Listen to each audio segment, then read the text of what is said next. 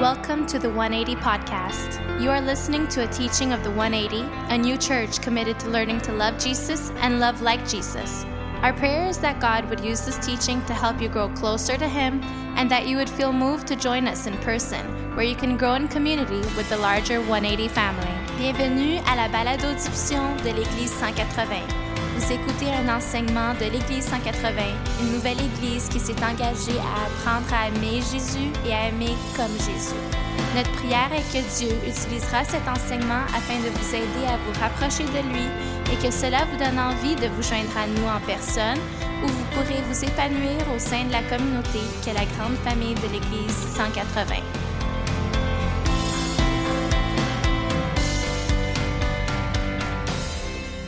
We started a series last week to help us deal with lies, and it's always a fun topic. Some of you had some extra sleep. How many got some extra sleep? Yeah, if you have small kids, you know that means nothing, because your kids just get up at 4 a.m. I don't know, that's what my kids do. If any of you want to babysit kids, but you're rested. You know, I thought this is the one time a year I probably have you in the most rested form. So I'm going to preach for 2 hours. I'm not going to get this until next year. But we are inviting you in this series to think about being people who care about the truth, to care about the truth in a new way. And I said this last week, so I want to say this again. Like, nobody decides or wants to be someone who believes a lie. If you've ever believed a lie, like, you feel dumb.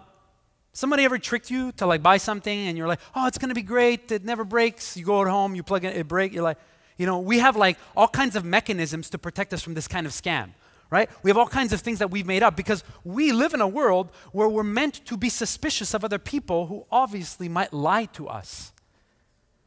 And we find out that the Bible invites us to be people who pay attention to this, not only for like buying a product or being in a relationship, but to deal with this in our spiritual lives. And the Bible invites us to remember that the devil, one of the titles for the devil is that he's the father of lies. And this is such a difficult topic to think through and to work through in our minds. Because one of the things we have to do when we deal with this is we have to ask ourselves, are we people who sometimes lie? Are we people who tell the truth? Are we people who represent the truth? And I want to tell you something that really, this rubs me in a certain way as a pastor, because Jesus himself will call himself the truth. So people who love Jesus or call themselves Christians or claim that they study the Bible, whatever, should care about this in a very, very deep way. This week I was talking to somebody who is not a Christian, they don't believe in God. It's a friend of mine who's not sure what they believe about religion, and maybe you have someone like that, they're like into atheism and a lot of Buddhism and all kinds of mixed things together, okay? And they sent me this article that they found, it's on the CBC, and I want to share it with you because it's about lies. And here's the article, you can go to the slide. The article is of a pastor. And this pastor has fled to the Democratic Republic of Congo after failing to turn himself in to begin serving an 8-year prison sentence this summer. I read this, I was like, oh, this is great. It's going to be great for the church. This is great stuff. How many of you know somebody who would read this and be like, well, I know an evangelical church. And after a while, you start to be like, you know what? All churches are like this.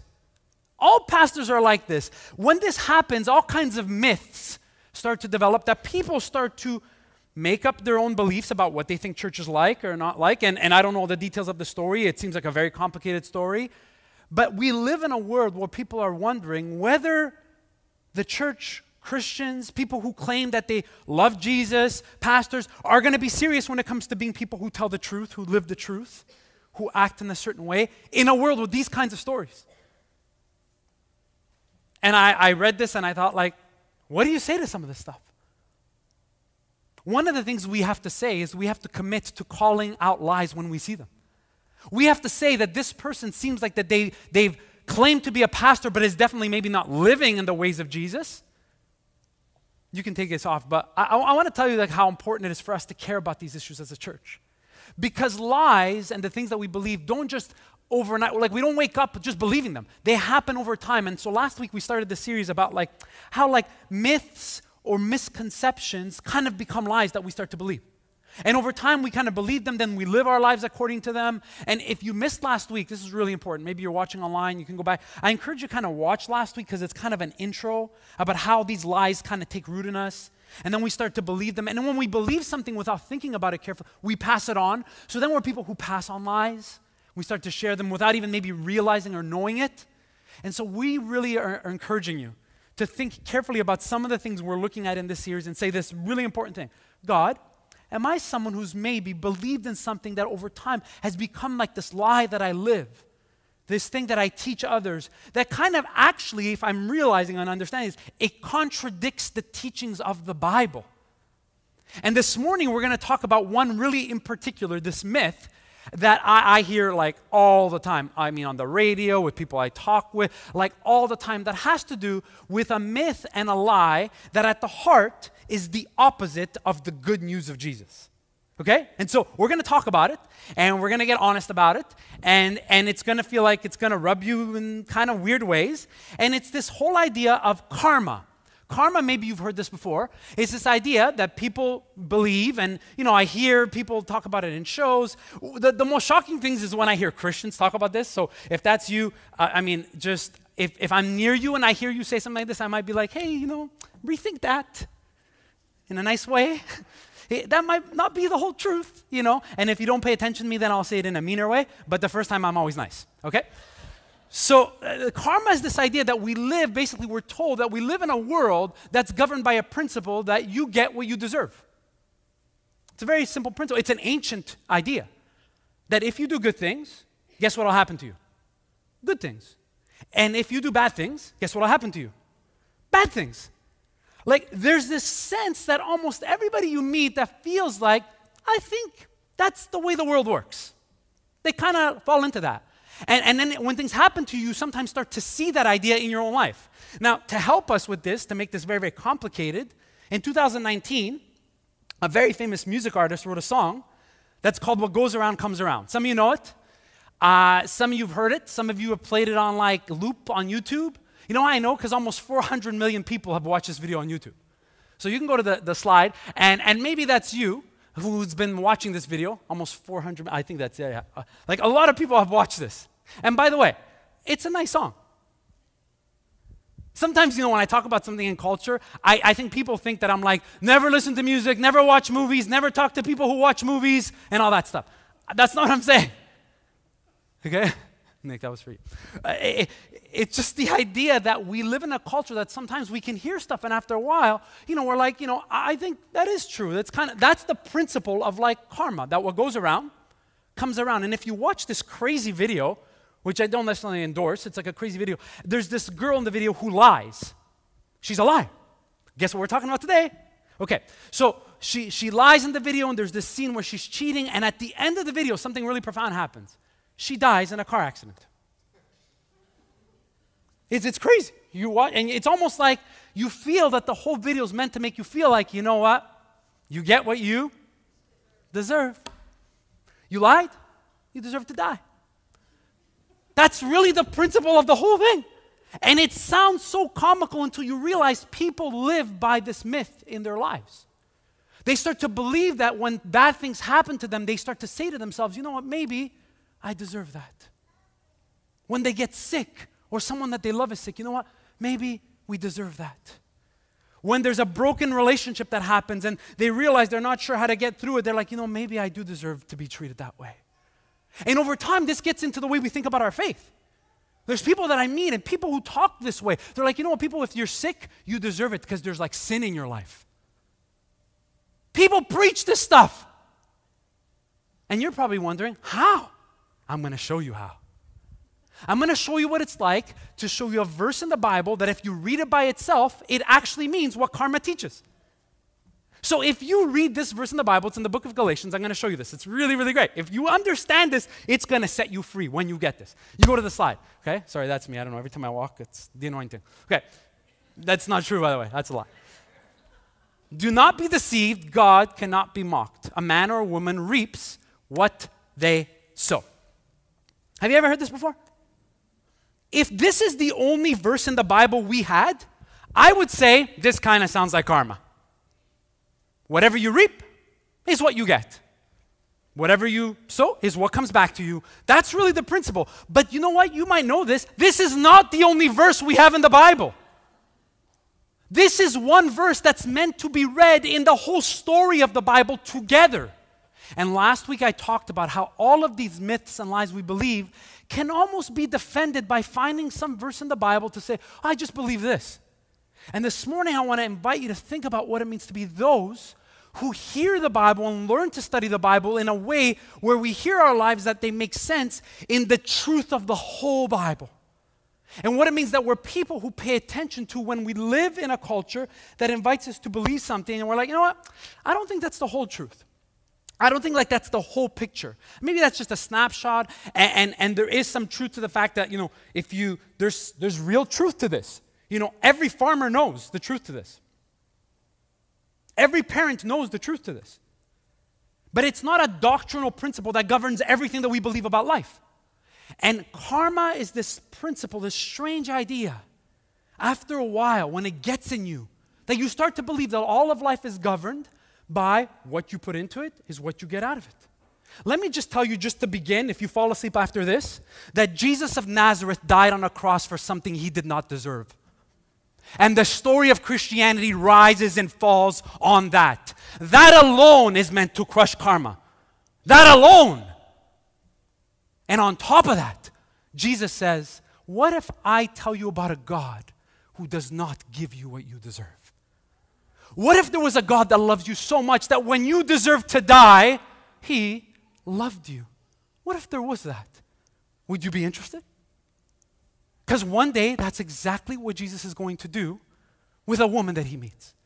And I want to take some time to just take you into the story where Jesus has this conversation with a woman that you'd never expect. Because in the Bible, so many people believe this principle that when bad things happen to you, the gods were kind of like punishing you or, you deserve it. And they live by all of this. And so think about living your life consistently with a type of anxiety. And not even an anxiety you could deal with because it was like divine. And there was a whole industry of people in the Bible who you could pay to look for signs. They're like palm readers. They didn't just do it in an easy way. They did it in a very complicated way. Some people looked at the inside of animals. They cut animals open and they looked at their body and they tried to figure out the right sign. If it was a good person to marry or... All right, it's going to be a good morning. Well, you might give me another mic? One more try. Okay, and I want to take you into this moment where Jesus is going to invite this woman and us to hear about what it means when we understand that we have a God who does not give us what we deserve. He does not. And the world actually is not even governed by that principle, although there is the truth that some things do impact how we make decisions, but it's not the whole story of how we understand our lives and our relationship to God. And we're told in John's Gospel, if you're watching online, you want to go back and watch this, in John's Gospel, chapter 4, there's this moment where Jesus almost creates this teachable moment for his disciples. This is what we're told. I'm going to read it for you. See it on the screen. It says this, Now Jesus learned that the Pharisees had heard that he was gaining and baptizing more. So he left Judea and went back once more to Galilee. Now he had to go through Samaria. So he came to a town in Samaria called Sychar, and Jesus, tired as he was from the journey, sat down by the well, and it was about noon. This is what we're told happens. Now, if you're reading your Bible, you're learning about Christianity, this is really important, that there's times when you're reading your Bible where Jesus does something very strategic to teach a lesson. And so I'm going to do something really important now. I'm going to give you a visual that I want you to keep in your mind, okay? I want you to remember the visual you're going to see. Because to understand this story, you have to understand something unique about Samaria. Everybody say Samaria. Samaria. It's a very unique place. Some of you maybe have visited. Today, Samaria, most likely scholars believe, is like the size of Laval. About almost like 400,000 people live in Samaria. Okay? So if you're looking at a map, I want you to see like this image in your mind. Okay? That Jesus is in Judea at the bottom, and he's going to go to Galilee.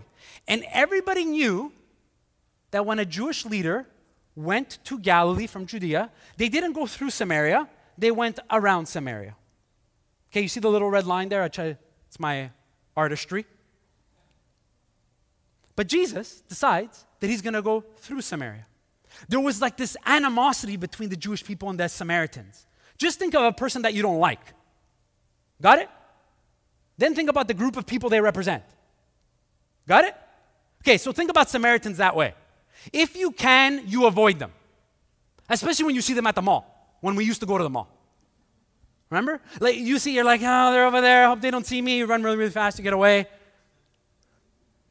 Maybe they're people of another culture. Maybe your friend, you're like, I don't want to see them, whatever. Maybe they're people who live, I don't know, in RDP, whatever. This place, there's problems. My brother lives in RDP, so whatever. We'll deal with it. If you're watching, I love you, bro. Okay, so, but you have to know this because Jesus does something that his disciples feel a type of anxiety about. They're like, are you going to tell him? Am I going to tell him? Like, this is kind of weird. He's setting us up. He's setting us up for something. It's going to be intense. And what we're told is that Jesus goes through Samaria, and then, Jesus, so awesome, right? He gets tired. So it's not even like a fast walk through Samaria. Get out of here as fast as possible. Nobody sees us. He's like, guys, I'm so tired. Let's just stop here. Can you imagine the disciples?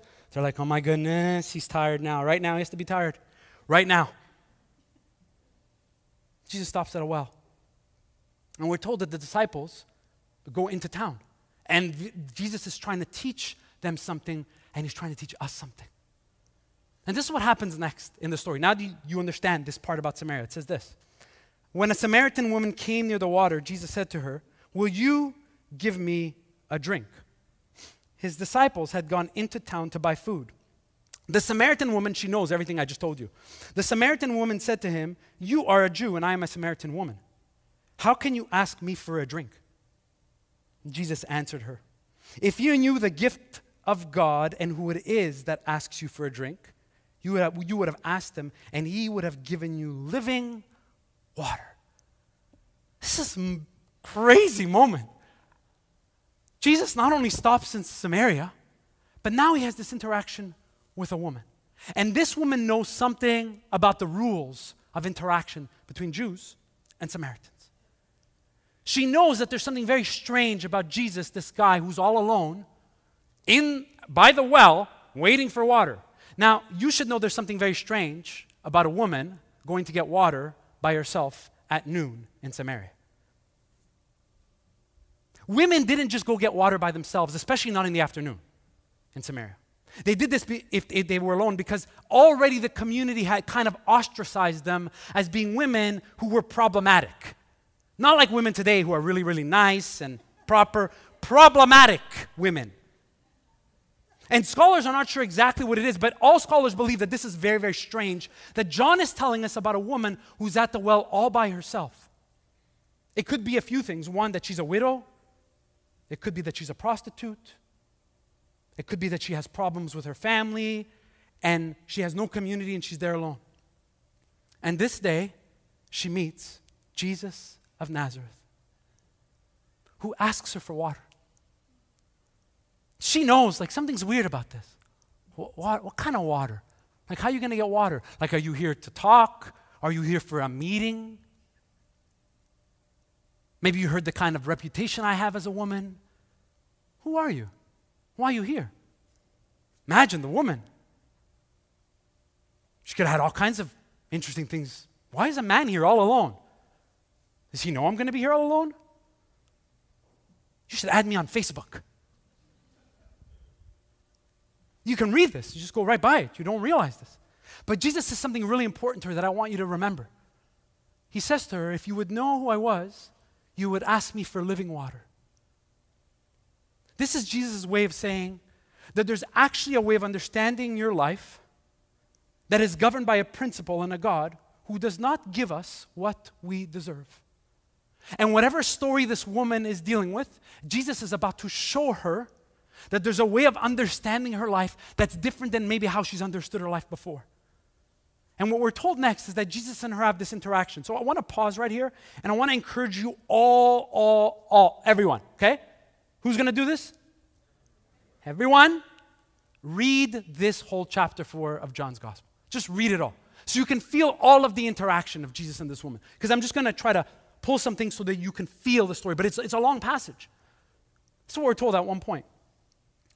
The woman said to him, Sir, give me this living water, this water, so that I won't get thirsty and have to keep coming here to draw water. He told her, Go call your husband and come back. She said, I have no husband. She replies to Jesus.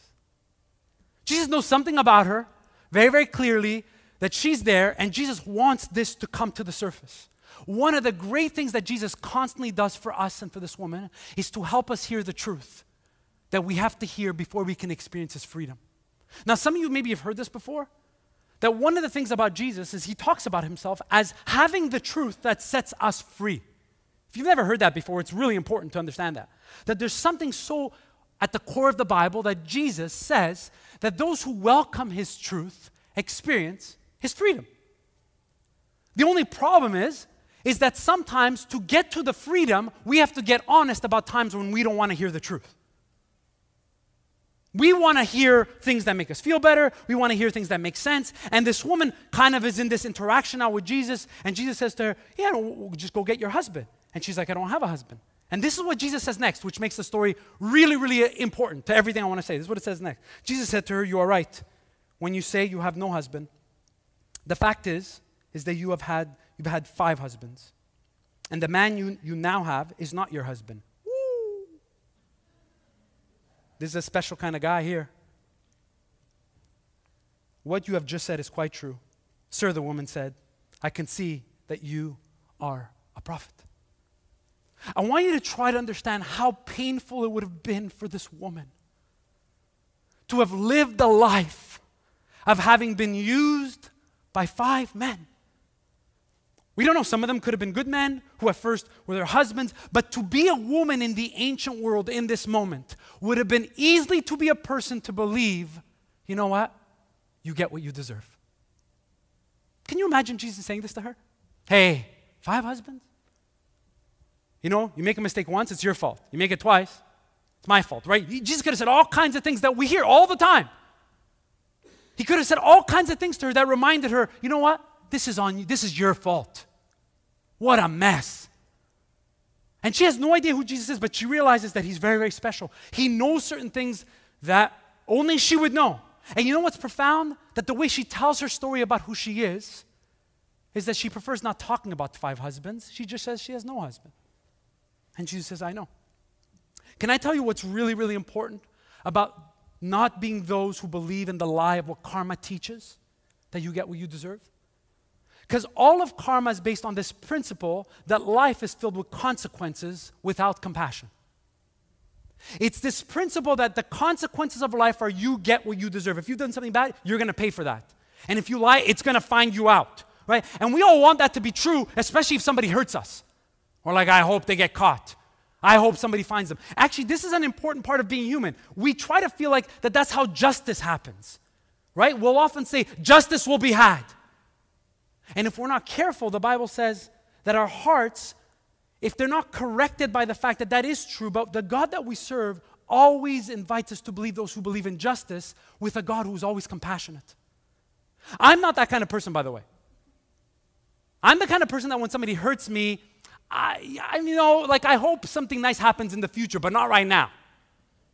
Now I want to see you pay because you hurt me. It's part of who we are. And actually, that's why I think karma is so enticing, because it tells you that's exactly how life works. And if you're hurting, and if you struggle through something, you want karma to be true. You want it to be true because you know it justifies you being angry. It justifies you not getting your way. It justifies the pain that we feel. That's why some of these myths are so powerful. It's not because they're crazy lies. It's because they have enough truth in them that they're like, I just want that to be true. And then we're left with Jesus saying, there's a way of life that doesn't just give you what you deserve. There's actually a way of life that invites us to see our lives as those who do experience consequences of our decisions, but with a God that is always compassionate. A God who's always forgiving. You see, because if you believe that life is built on this idea that you always get what you deserve, you then start to believe that people then don't change. Have you ever said that before? People never change. They're never going to change. Maybe you believe that about you. You've tried to change, and I'm never going to change. I'm always going to be like this. I've been with people over the years as a pastor that are like, I'm always going to be messed up. I'm always going to be single. I'm always going to be broke. I'm always going to be, I'm always. And after a while, guess what? You start, maybe I just deserve this. Maybe that's just the way life is until you meet Jesus. And he says, you're feeling the consequences of your decisions. But what does it mean that there's a God who's also compassionate? who reminds you that he loves you and that he has the kind of strength that you need to get out of the cycle that you feel is killing you from the inside out. Do you know somebody who needs to meet that God? Do you know somebody who's lived their whole life living the lie of like, hey, just get what you deserve. That's just the way it is. They basically believe that what goes around comes around. And you know what? Sometimes people die. That's their fault. It's too bad. That in that world, Jesus of Nazareth comes and says, hey, there is a God. There's a God who sees the most broken situation that you're in. And he invites you to believe that he's compassionate, forgiving, caring, and loving in the midst of this. Can you believe that? This is one of the most important myths that we have to create, because karma just in the air. It's like oxygen. People just say it all the time. Oh, that's the way. And if we're not careful, it actually is the opposite of the good news, which is that God changes people. He changed me. He's changing some of you. One of the great joys of being a pastor is seeing Jesus change you. Of seeing people start to hear Jesus say to them that he loves them.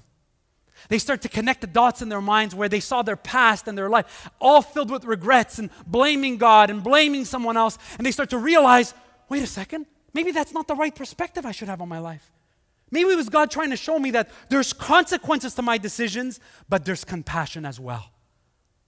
And there's love and forgiveness and hope beyond all of these mistakes. The word that Jesus will use is that there's one who has living water. It's almost the way that Jesus is going to break this moment in the story of this woman where she's maybe prone to believe, you know what? You get what you deserve. All this baggage, this is where we're at. This is where we've arrived. And in this moment, Jesus is bringing together the truth, lies, all of these things in one moment to do something new in this woman's life. You just wish you had more. You just wish you can hear what happens next, what goes on. There's so many questions you will have after you read this chapter that Jesus and John doesn't give us the answers to. Like we don't know when the woman says the sinner's prayer. Some of you got that. We don't know the moment she gets baptized. We don't know the moment she's like, aha, this is amazing. We don't know. But we do know that his disciples will come back. And they catch him talking to this woman. And they're like, hey, Jesus, we don't want to interrupt, but what are you doing? What's going on here? And in this interaction, as Jesus is doing this and the disciples are coming back, you can imagine as they're walking and they're getting closer, they're like, who is he talking with? And they're getting closer, they're like, oh, guys, I think he's talking to a woman. Oh, boy. Like just the things that we miss in the whole story. That at one point, this is what Jesus will say to this woman. Remember, they're having an interaction about Jews and Samaritans, truth and lies, how to worship, where to worship. This is all going on back and forth. Where Jesus is trying to talk about, hey, why are you here and where are your husbands? And how did this happen? And it says near the end, it says this. Jesus will say to her, true worshipers will worship the Father in spirit and in truth. For they are the kind of worshipers the Father seeks. God is spirit, and his worshipers must worship him in spirit and in truth. The woman said, I know the Messiah, called Christ, is coming. When he comes, he will explain everything to us. Then Jesus declared, I, the one speaking to you, I am he.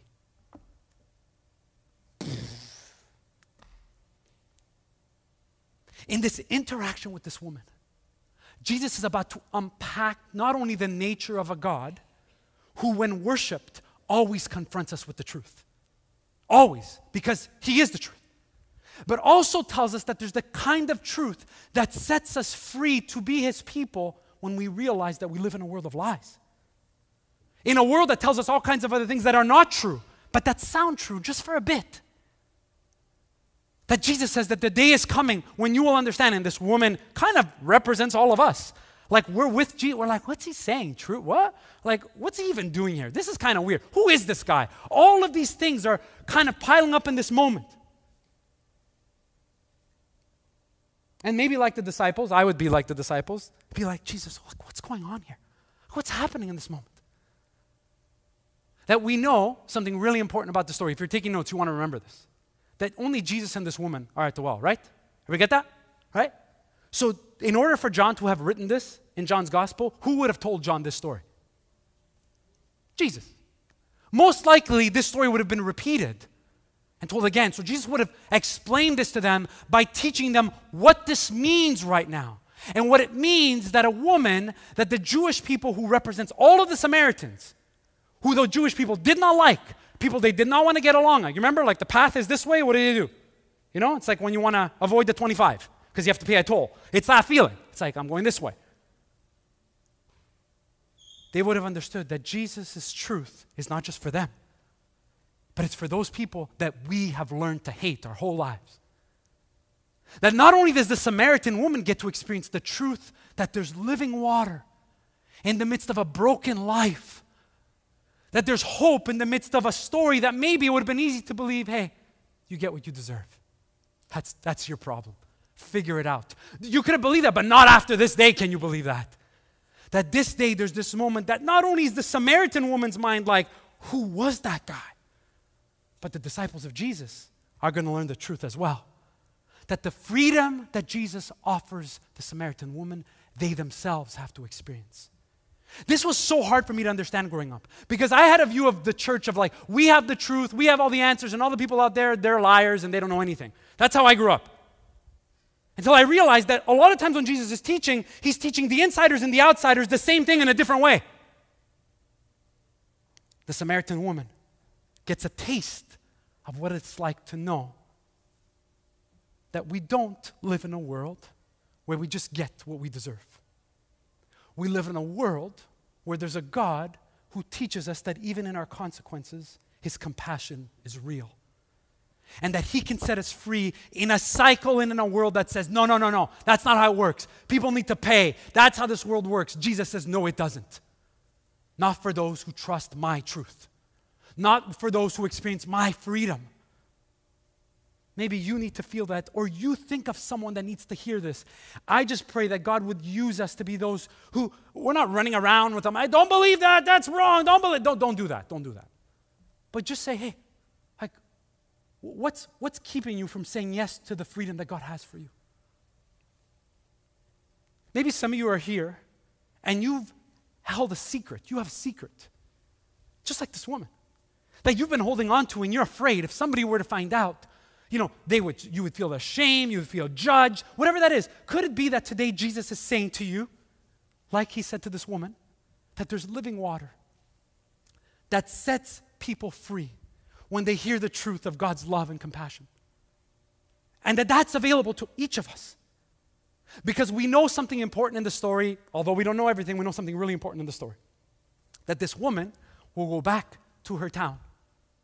And she will start to tell people that she met a man who knew everything about her. And he did something to her, and she realized that this person, this man, he is the one that we need to surrender our lives to. And we're told that the whole village, the town, will come to embrace who Jesus is. A Jewish leader in a Samaritan town. Because of the testimony of the freedom that comes when a woman believes that somehow God breaks the curse of a world that says you get what you deserve. That's what you get.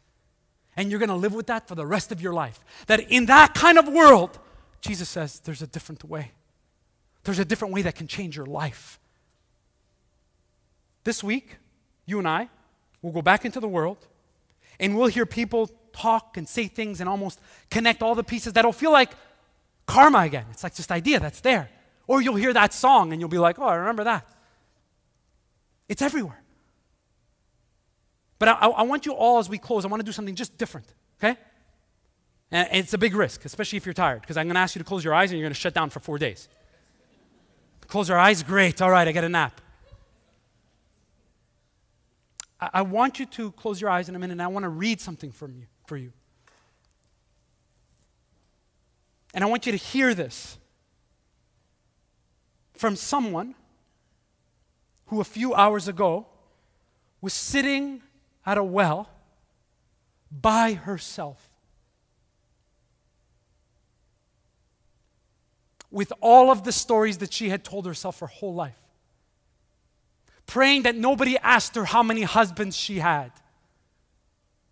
And this day, the one with living water is there to meet her. And this is what we're told. Many of the Samaritans from that town believed in Jesus because of the woman's testimony. He told me everything I ever did. So when the Samaritans came to him, they urged him to stay with them. And he stayed 2 days. And because of his words, many more became believers.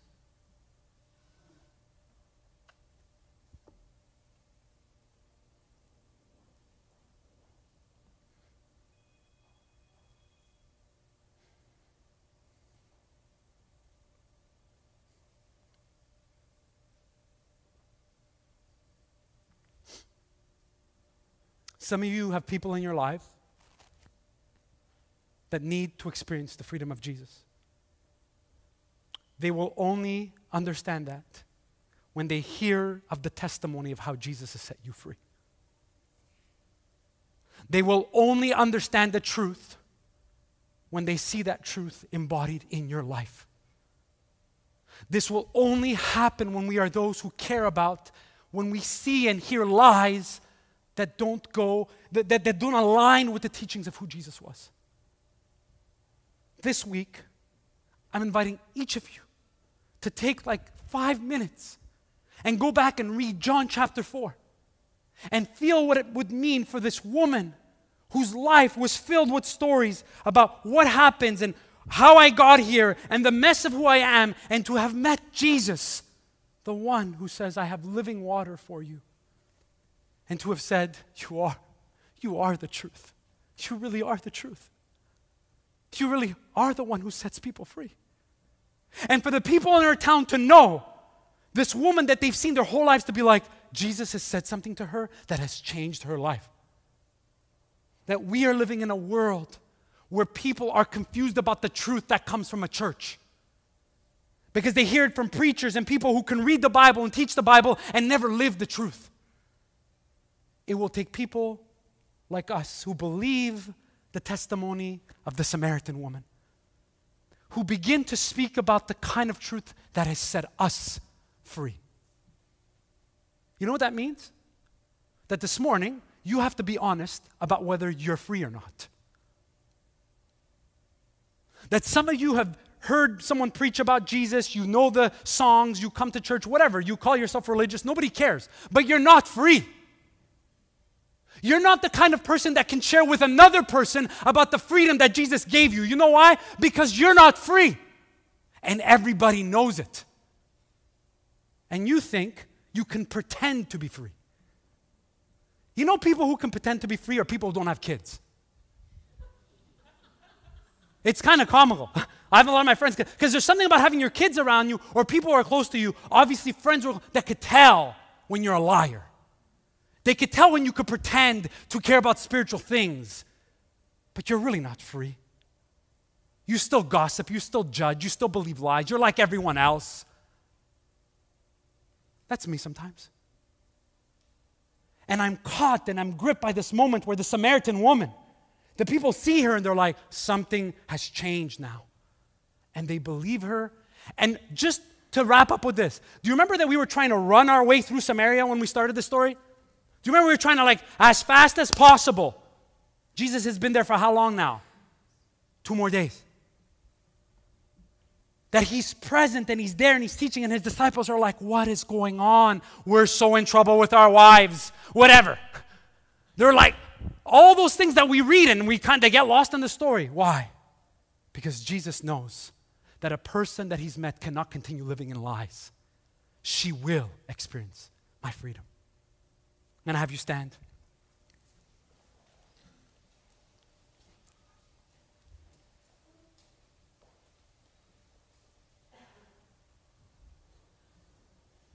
What kind of question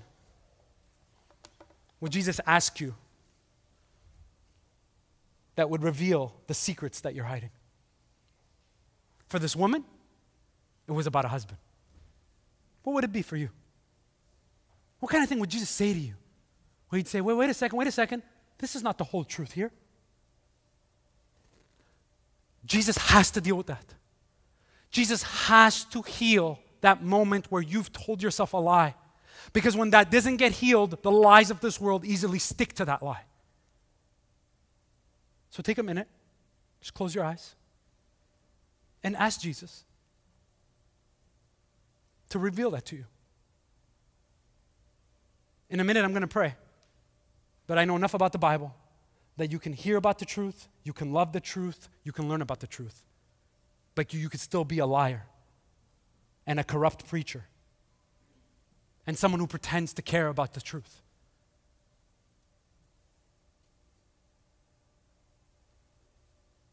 What would Jesus say to you?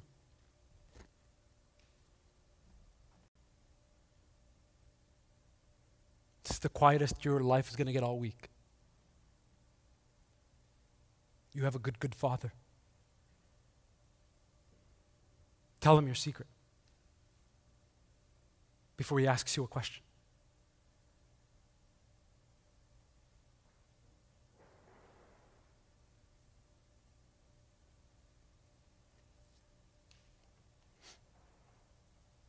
Jesus has living water for us. That sets us free. That others will wonder about the freedom that is available to them.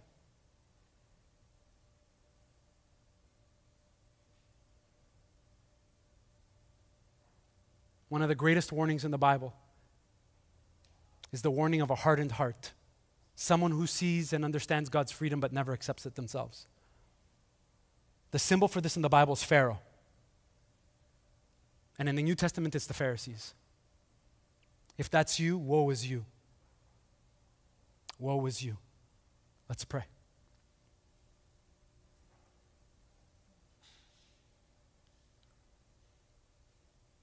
Jesus, we thank you for the lessons that we are invited to embrace as we read the scriptures. We think of your first disciples trying to make sense of what you were saying and what you were doing and how you were correcting the lies that they believed. We are here again in need of you to correct the lies of our culture. The lies that sound so true, they almost feel right, but they're wrong. They're wrong about who you are. They're wrong about your love. They're wrong about the hope that you have for us. And today, we stand on the truth of Jesus. We understand that there's consequences to decisions we make, but we understand that you're a God of compassion. And today I pray for everyone who hears and understands this freedom, this truth, that they would be open to the things that you are saying to them. That they would welcome the kind of correction and truth that really would set them free. Just like that Samaritan woman. That they would not only welcome it for their lives, but they would start to share and live out of that freedom so others would want to know about you, Jesus. Make us that kind of church. Make us those kinds of people. And do it in such a way that we develop the discernment to recognize the lies in our culture, the ways they grip our hearts and begin to skew who we are and begin to skew what it means that you love us. Some people today, Father, need to know that you love them. They feel they've been judged. They feel the shame of mistakes. Holy Spirit, would you set them free? Just set them free. May they leave today knowing that living water has begun to flow from the inside out. I pray you would help us as we continue to be those who not only teach the truth, but live the truth in a way that honors you, Jesus. For it's in your name that we pray. Amen. Hey, I just want to say thank you to many of you who are maybe realizing that a series like this can be hard, and it'd be nice to just get an inspirational pep talk and ignore some of these deep things we have to work through. In a few minutes, we're going to connect with some of you maybe who are newer to the 180, and we look forward to connecting with you at our newcomers lunch. Remember, one thing to do this week. I mean, you have a lot of things to do this week, but one thing for me, read John chapter 4. Let Jesus speak to you. God bless everyone. See you next week.